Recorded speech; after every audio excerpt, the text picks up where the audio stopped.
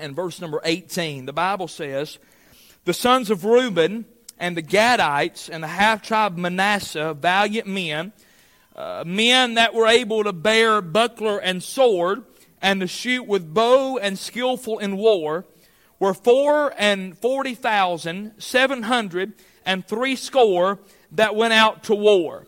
And they made war with the Hagarites, with Jethro and Nephish and Nodab, and they were helped against them. And the Hagarites, which were delivered into their hand, and all that were with them, for they cried to God in the battle. And he was entreated of them, because they put their trust in him. And they took away their cattle, and of their camels 50,000, and of their sheep 250,000, of asses 2,000, and of men 100,000. For there fell many down slain, because the war was of God. And they dwelt in their steads until the captivity." Heavenly Father, Lord, I want to say thank you once again for your word this morning. And Lord, I know I've read a very unusual passage of Scripture, but I really feel like this is what you'd want me to preach to our people today.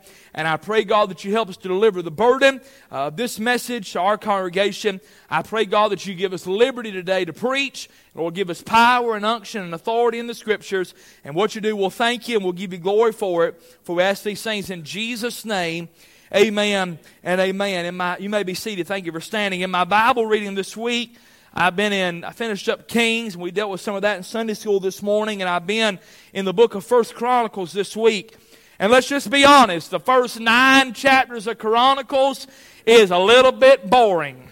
From the human, it's just one fella after another one, and they're just begotten, and just that's all it is. And so I said, "Preacher, what is even the purpose of all those names in Chronicles?" Well, I'll tell you, first of all, it's for the purpose of records. When those children of Israel, when the Israelites came back from the Babylonian captivity, they used Chronicles to know whose family was in which and where they were supposed to dwell in the land of Israel. And God keeps good records, and you better thank God for that, because I'm glad my name has been recorded, amen. And if He's got all these names written down, thank God I'm glad He's got my name written down, because my name's a whole lot easier to spell and pronounce than some of these other names.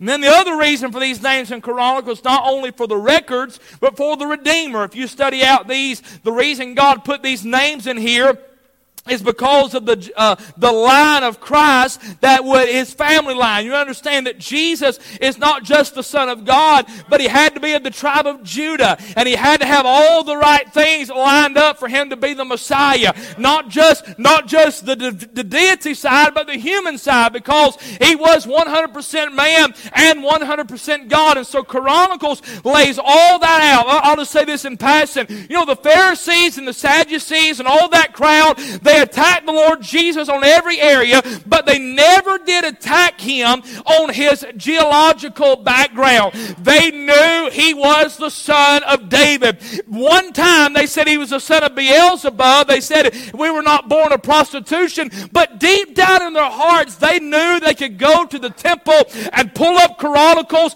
and run the line through all the way to His earthly father Joseph and to His mother there Mary, and they would realize that He was of the right line, that He was the Messiah. They knew who He was. They just didn't want to accept Him for who He is, like many people today.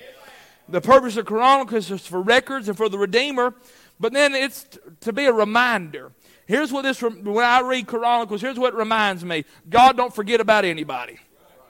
I mean, there are some people in these chapters that all we get is their name, and that's it. That's all we get about them, but God didn't forget about them. And God knew who they were. Some of these people were very righteous and holy people, and God didn't forget about them. Some of these people were very wicked people, but God didn't forget about them. I'm glad the Bible said God is not unrighteous to forget your work and labor of love which you have showed to the saints, and that you do minister. Thank God that God keeps a record.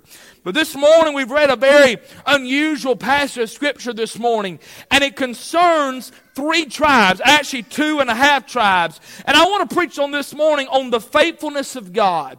I want to preach about the faithfulness of God today. Now, you stay with me. It'll take me a few moments to get where I want to go. But I just want to say at the outset of this message, I'm glad we have a faithful God this morning. I'm glad glad that when I woke up this morning, His mercies are new and His faithfulness is great. And as I read this text earlier this week in my own Bible reading, I saw the faithfulness of God. And I believe if we'll look together, I believe we'll see it. First of all, I want to look at the identification of these tribes. Who are these tribes that we're introduced to in verse number 18? Well, we're introduced to the tribe of Reuben. And Reuben is what I call the unstable tribe. You understand that Reuben was the firstborn of Jacob. And the Bible, here's what Jacob said about Reuben in Genesis 49. He said, "Thou art my firstborn and my might, the beginning of my strength, the excellency of dignity, the excellency of power, and unstable as water." He says, Reuben, you've got all this going on for you. You've got potential. You've got power. You've got prominence. You've got popularity. You've got all these things. He said, but Reuben, I'm going to tell you, you've got a problem. You've got a problem with instability. And truly we could see that in the day and age in the church world we're living in. How people are in and out and up and down and back and forth. They're in one Sunday and out the next. I'm not talking about sickness or working. I'm just talking about people that have no consistency to their spiritual life. I don't claim to be perfect this morning. Nobody in this building claims to be perfect today. But I tell you, we ought to have some consistency about us. And we ought not be given to being unstable. I quoted this morning in Sunday school, but James 1:8, a double-minded man, he is unstable in all his ways. So we see that Reuben, he is the unstable tribe. And then we have Gad is mentioned in this text. I call Gad the underdog tribe. Here's what Jacob said about Gad in Genesis 49:19. Gad, a troop shall overcome him, but he shall overcome at the last. In other words, Gad was someone that everybody looked down on, but you better watch out for Gad. He will come up at the end. And thank God that God has time for those underdogs, amen. And so you've got the unstable tribe in Reuben, and you've got the underdog tribe there in Gad, but then you've got the half tribe of Manasseh. I call them the unnoticed tribe. In Genesis chapter 48, we understand that Manasseh was the firstborn of Joseph. And Joseph brings Manasseh and Ephraim, his two boys, in there to Jacob. And he wants his father Jacob to bless Manasseh with the blessing of the firstborn. And so he has Manasseh on Jacob's right, and he being the firstborn. And he has Ephraim on Jacob's left, being the secondborn. And he wants Jacob to bless Manasseh, to be the leader, to be the firstborn. But you know what the Bible said Jacob did? The Bible said Jacob's eyes were dim, and he crossed his hands, and he there's a whole lot of preaching, but he put the blessing on the second birth. He didn't put the blessing on the first birth, and he done it over a cross. I wish I had somebody. But he done it over a cross, and he overlooked that first birth, and he put his approval on that second birth. I ain't preaching on, but let me just say it going by. God does not put his approval on the first birth. But at the cross, thank God, he crossed his arms, the cross made the difference, and he put his blessing on the second birth. But practically, Manasseh's like, hey, I'm the firstborn. He's unnoticed. So there's the identification of these tribes. But then secondly, I want to say a word about the indifference of these tribes. See, we understand these tribes were not always tribes. They were actual men. Reuben, Gad, Manasseh, they were men. And we understand that according to Exodus chapter 3, we understand that they are down in Egypt in bondage. Stay with me. I'm going to get to the faithfulness of God in a moment. Stay with me. We understand they're down there in Egypt, and they're in bondage, and God raised up Moses.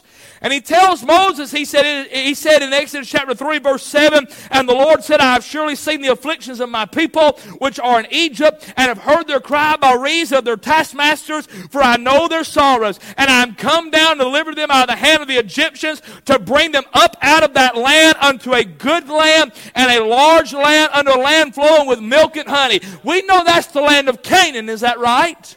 So it was the will of God for him to get, and we'll say, I don't understand Manasseh was Joseph's son, but for practical, we understand it was the will of God for Gad and Manasseh and Ephraim and all the sons of Jacob to get out of Egypt and to get in the land of Canaan. Is that right? Well, when we come to Numbers chapter number 32, we find the children of Reuben and the children of Gad and half-tribe Manasseh, they come to Moses, and they ain't crossed the Jordan yet. You know what they tell Moses? We like it over here. We don't want to cross the Jordan. We don't want to live over there. You see, their problem was where they were looking. The Bible said in Numbers 32, verse number 1, and when they saw the land of Jazer and the land of Gilead, behold, the place was good for cattle. You know what these people are doing? They're saved, if you would. They're out of Egypt land. The blood's been applied, but they've not got over into Canaan land and that victorious Christian life. They've not got to what I preached about in Sunday school, that victorious giving their all to God. They've not made that decision to go all the way. Hey, thank God they're not in Egypt anymore, but they don't want to get in Canaan land. They want to live on the Egypt side of the Jordan. And you know why they want to do that? Because the Bible said they saw the land of Jazer. It was good for cattle. This would be a great place. I tell you, that's why the Word of God teaches us that we walk by faith and not by sight. Looking in the wrong place is what got Lot into Sodom, and looking back to Sodom turned Lot's wife into a pillar of salt. And so they got in trouble because where they were looking, but then they got in trouble with what they loved. The Bible said that they saw the land of Jazer. Now think about this. In the land of Jazer, you know who's not in Jazer? Joshua. Because they're headed, Moses and Joshua. Joshua's going to lead them into Canaan land. But Joshua ain't going to be over in Jazer. So you know what they liked about living on the Egypt side of the Jordan? No authority over them. I mean, nobody's going to command them what to do. They can do what they want to do. They can have their freedom and have their liberty and not have the bonds of Joseph and not have the bonds of the Mosaic law on them. I mean, they're saved and everything. Y'all picking up what I'm laying down? They're saved and everything, but they don't want to go that far with it. They like the fact there was no assignment to them. We understand the land of Canaan. Everybody had jobs. Everybody had duties. But they're in Jazer. Just make you up your own rules. Do what you want to do. Live as you want to. No aggression against them. You know what they thought? Man, if we go over in Canaan, we're going to have to fight battles and all that. We can stay over here. Here's what Moses told them. Moses said, all right, y'all can stay over here if you want to. But if you think y'all going to stay over here while your brethren are over there fighting battles, you got another thing coming. You know what this crowd did? They crossed the Jordan River with Moses. They fought all the battles. Jericho, all those battles. They conquered the land of Canaan. And then swam back across the Jordan to live on the world side of the Jordan. God didn't part the Jordan River for them to go back over there. God made the way for them to get to victory. But you're going to have to swim upstream if you want to go back to the world. They're where they were looking, what they loved. And then notice where their loyalties lied. The Bible said they saw the land of Jazer. Behold, the place was a place for cattle. Cattle was their livelihood. It was their means of making money. They were more concerned about their cattle than they were their children. Boy, are we not seeing that in the day and age we're living in? People make more decisions based on finances than they do their family. I'm not against, I say this over and over again, I'm not against you having things. I'm not against you having money. But you better make sure that you don't put that money in front of the Lord and in front of your family, amen. Hey, it takes money to live, but don't get so busy making a living that you don't make a life. I'm going to tell you, I understand we have to work, I understand all of that, but there's some things you don't have to do. Amen. Because there's people that's going to spend all their life trying to get things and going to turn around twice, and their kids will be grown out of the house and they won't have any memories with them. Amen. By the way, to spend time with your family, you ain't got to go spend $500 somewhere. Amen. Sometimes it's good just to go and have a family day and just spend time, make some memories. But this crowd, they were more concerned with the cattle than their children. And so Moses allowed them to stay over there. Moses couldn't make them cross. It was their own choice. Stay with me. I'm getting where I want to preach. The identification of these tribes, the indifference of these tribes. In our text, we find the issue of these tribes. They're living on the other side of the Jordan, having a good time, and looky there, here comes a battle. Notice the enemies in verse number 19. They made war with the Hagarites, with Jethro and Nepsha and Nodab. Notice two things. Notice the enemies. Now, I was reading this morning, Matthew Henry in his commentary said these Hagarites are literally Ishmael's descendants. They are the descendants of Ishmael. They are the Arabians. And they just went by the name of Hagarites, and sometimes they go by Ishmaelites, but it's the same people. You know what Ishmael's a type and a picture of? The picture of the flesh. You know what this crowd found? Even though they didn't go into Canaan land, they still had to fight the flesh.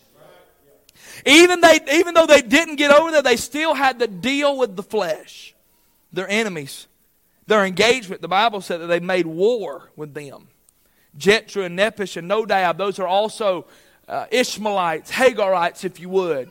They're fighting these men. One of these men's name means to enclose. That's what the flesh wants to do. It wants to enclose you. It wants to trap and wants to bind you down. They're in let's just be honest. I've read all this about, and this is where I want to preach. I've read all this about Reuben, Gad, and Manasseh. They don't want to cross the Jordan. They don't want to live in Canaan. They don't want authority over them. They're more concerned about their cattle. They're more concerned about their things and their family. These men left their families on the Egypt side of the Jordan to go fight in Canaan, left their families unprotected, and now they're in a war. I'm like, that's what you get. Hello? Even as a pastor, and y'all pray for me now, but you try to preach, you try to warn people, and they go the wrong direction, you see bad things happen, you want to say, I told you so. Tried to warn it. When I read this, I'm like, yeah, that's what they get. That's exactly what they get. They should have been over in Canaan land. They should have been over enjoying the blessing of God. But then I want to see the intervention for this tribe. Look at verse number 20. And they were helped against them. And the Hagarites were delivered into their hand, and all that were with them. For they cried to God in their battle. And he was entreated of them, because they put their trust in him. That's weird to me. Is that not strange to you? These people ain't living right. They're not where they're supposed to be. They're not doing what they're supposed to be doing. And they get in a battle, serves you right. And God helps them. This battle in this text is not, God did not help them because of something that this tribe did. God did not give them victory in this text because of Manasseh, and because of Gad, and because of Reuben, because of who they were and because of what they'd done. You know why he helped them? Because he's a faithful God. He is a faithful God. They weren't living where they were supposed to be living. They weren't what they were supposed to be in. They were not who they were supposed to be in. But when they got in a battle, they cried out to God, and God helped them. You know what I wrote down in my Bible? I read that verse. I've not always been faithful, but he has. I don't know about you this morning, but I've not always been where I should have been. I've not always been who I should have been. I've not always been what I should have been. But I'm so glad it doesn't matter what I'm going through. I can call out to God in the hard times. I can call out to God in the difficult times. And he's been there to help me and answer my prayer and meet my need. He didn't do it because I was doing right. He done it because he was right. He didn't do it because I was anything special, but he did it because he's special. He did not do it because I had been faithful, but he did it because he is faithful. And when I read this text on Tuesday, I was reminded that we have a faithful God this morning. When I'm not right, he's right. When I'm not good, he's good. When I'm not doing what I'm supposed to be, he's always everything he claimed to be and a whole lot more. Be honest with you, my criticism of these tribes is a little hypocritical, because I've not always been on the Canaan side, and my priorities have not always been right. But I'm so glad when I got in the battle, he didn't say, oh, no, you can't pray to me. You're not living right. You're not where you're supposed to be. You're not doing right. I'm not, oh, but no. Watch what they did. Notice their prayer. For they cried to God in the battle. Aren't you glad? Hallelujah, I'm feeling good now. Aren't you glad when you're in the midst of the battle and the flesh is warring against you and you know you ain't going to make it? You can cry to God in the battle. You can call on God when it don't seem like a good time to pray. It's a good time to pray. Their prayer in this text was desperate, and their prayer was desire. This word cried means to call for help. They were down there and saying, help God. God didn't say, well, if y'all were living on the right side of the Jordan, I'd help you. If you had your priorities right, I'd help you. That ain't what he said. Not only notice the prayer, but notice the providence. And they were helped. They cried for help. And you know, just like God, he's good like that, you know. Just like that, God showed up and God helped them in their battle against the flesh, against the enemy. This is helping anybody. His prayer, His providence. Don't miss this truth. Here this crowd is not living where they should be living. But they still belong to God. They're still His. And if anybody's going to do something to them, they're going to have to go through Him first. There's their prayer, their providence, notice their persuasion because they put their trust in Him. They knew who God was. They saw God get them out of Egypt. God rain manna down. God do all that. And I'll tell you, it is no secret what God can do, church. We've seen God help us. We've seen God meet needs. We've seen God answer prayers. Then there's the prevailing in verse 22. For there fell down many slain. Watch this phrase. I love this phrase. Because the war was of God. It wasn't Reuben and Gad and half-tribe Manasseh that won. The war was of God. This indicates to me that God fought their battle. By the way, we do well when we allow God to fight our battles. I get in a mess, and I understand I'm to put on the whole armor of God. I understand all of that. But I'm also to stand still and see the salvation of the Lord. I'm also I'm supposed to fight the good fight of faith, but I understand that in me and in my flesh dwelleth no good thing.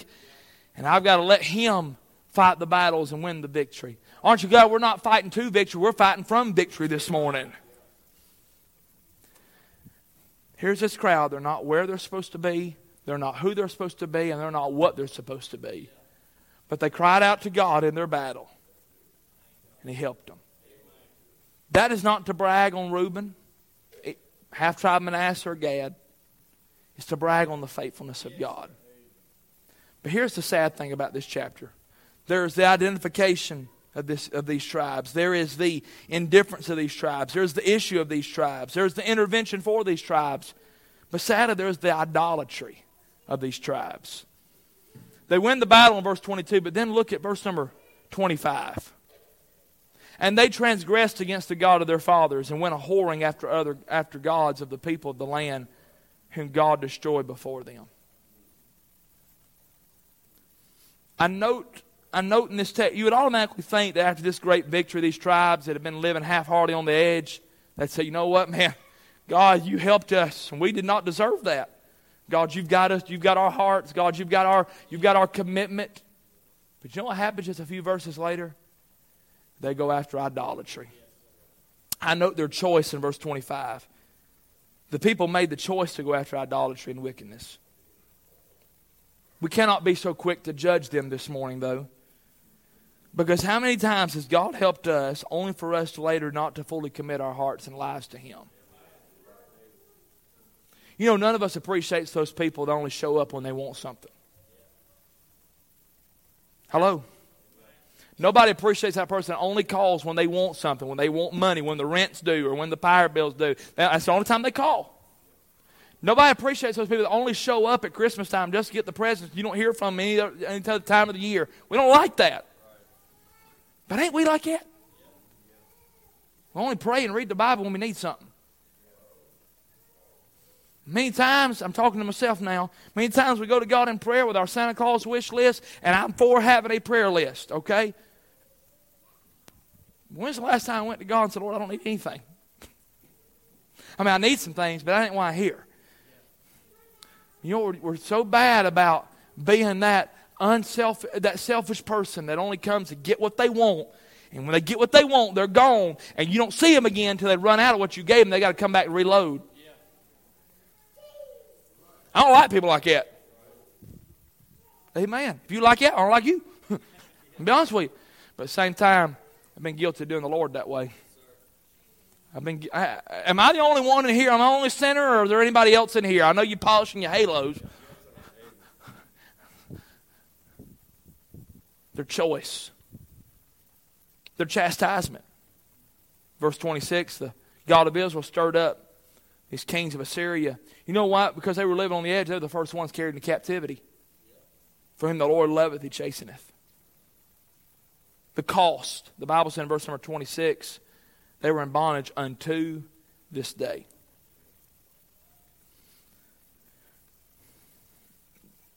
These tribes, they made the choice to go the wrong direction. In closing this morning, I want us to consider two closing truths about the faithfulness of God. There's the reality of God's faithfulness. God is faithful when I'm not where I'm supposed to be, when I'm not what I'm supposed to be, and when I'm not who I'm supposed to be. If we believe not, yet He abideth faithful, for He cannot deny Himself. The Lord spoke to my heart this morning at Walmart, of all places. I know. It's amazing God talked to anybody at Walmart. What doest thou here? That's not what He said. That's what I said to me. I was looking for another clock because I'm tired of fooling with that stopwatch. I don't know why there just can't be a start button and a stop button, but you got to hit 6 buttons to clear it. And it's Amazon for you. But you know what the Lord spoke to my heart about when I was walking around Walmart and keeping my burden for Salisbury? Salisbury needs Jesus. Somebody say amen. If you don't believe that, go to Walmart. You know what many times we'll do? We won't be living right. Our heart won't be reading the Bible, won't be praying. We'll have a need come up, and we'll begin to pray earnestly. And God helps us. And God meets that need. And God answers that prayer. And you know what we do in our flesh? We must think, well, see, God must not really mind how I've been living. God must not mind that I hadn't been praying and reading my Bible like I should, because He helped me when I called on Him. I'll tell you this morning, God didn't help you because of anything you are. God didn't answer your prayer, and God didn't meet that need in a miraculous way because of who you are or what you've done. I'm going to tell you why God done that. Because He's faithful. And He's God. And that's the essence of His person. But sadly, we're guilty of thinking that God's blessing on our life is His approval on our sin. And we know better than that, don't we, church? He don't approve of our sin. I'm going to tell you why He does. Well, preacher, why would God help me when I'm not living right? Because He's faithful. And because He's merciful. Because He's just good like that. Anybody know what I'm talking about? I mean, I don't know about you, but I ain't always been right with God. And I've had things come up as a pastor, as a preacher, and have to get a hold of God. My heart's not where it needs to be, and I pray, and God answers, and God helps. And the enemy says, see, that's all right. He don't mind. But the Lord reminded me, son, I didn't answer that because based on who you are, I'm just good. I'm just merciful. Y'all getting a hold of this? I'm just faithful. So that's the reality of God's faithfulness, but there ought to be our response to God's faithfulness. Since He's faithful, I ought to be faithful. Ain't that right? I ought to be faithful to His Word. I ought to be faithful to the will of God for my life.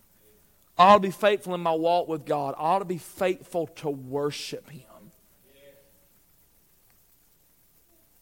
Can I give you another verse about these tribes? The last time they're mentioned in the Bible. Revelation chapter 7. I'm done. Revelation chapter 7. Revelation 7 is the halfway point of the tribulation period. Not using this in a derogatory term, but all hell is breaking loose on earth. And God tells an angel, He said, go seal 144,000.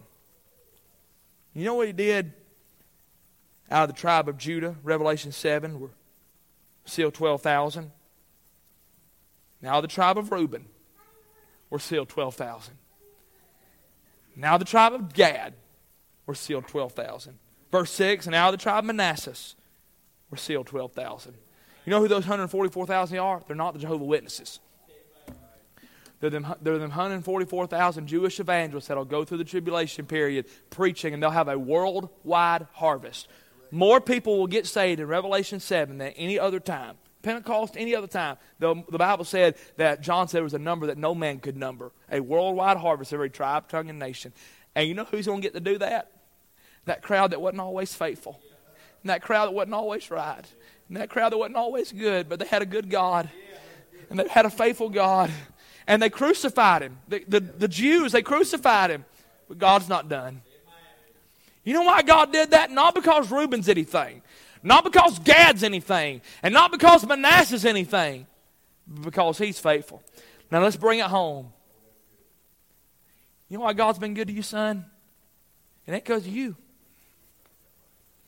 You know why God's been good to you? Ain't because of you. You know why God's been good to you? Ain't because of you. You know why God's been good to me, each and every one of us? Ain't because of you. I understand God blesses right doing, but God's just good. And He's just merciful. And He's just faithful. Now that should not be, you know what people will take? People will take that and say, see, I live like I want to and God still be good to me. Oh no. Because these tribes went into captivity and it cost their children. But God was still faithful. And God was still good. For whom the Lord, oh don't miss this, for whom the Lord loveth, He chasteneth. He loves.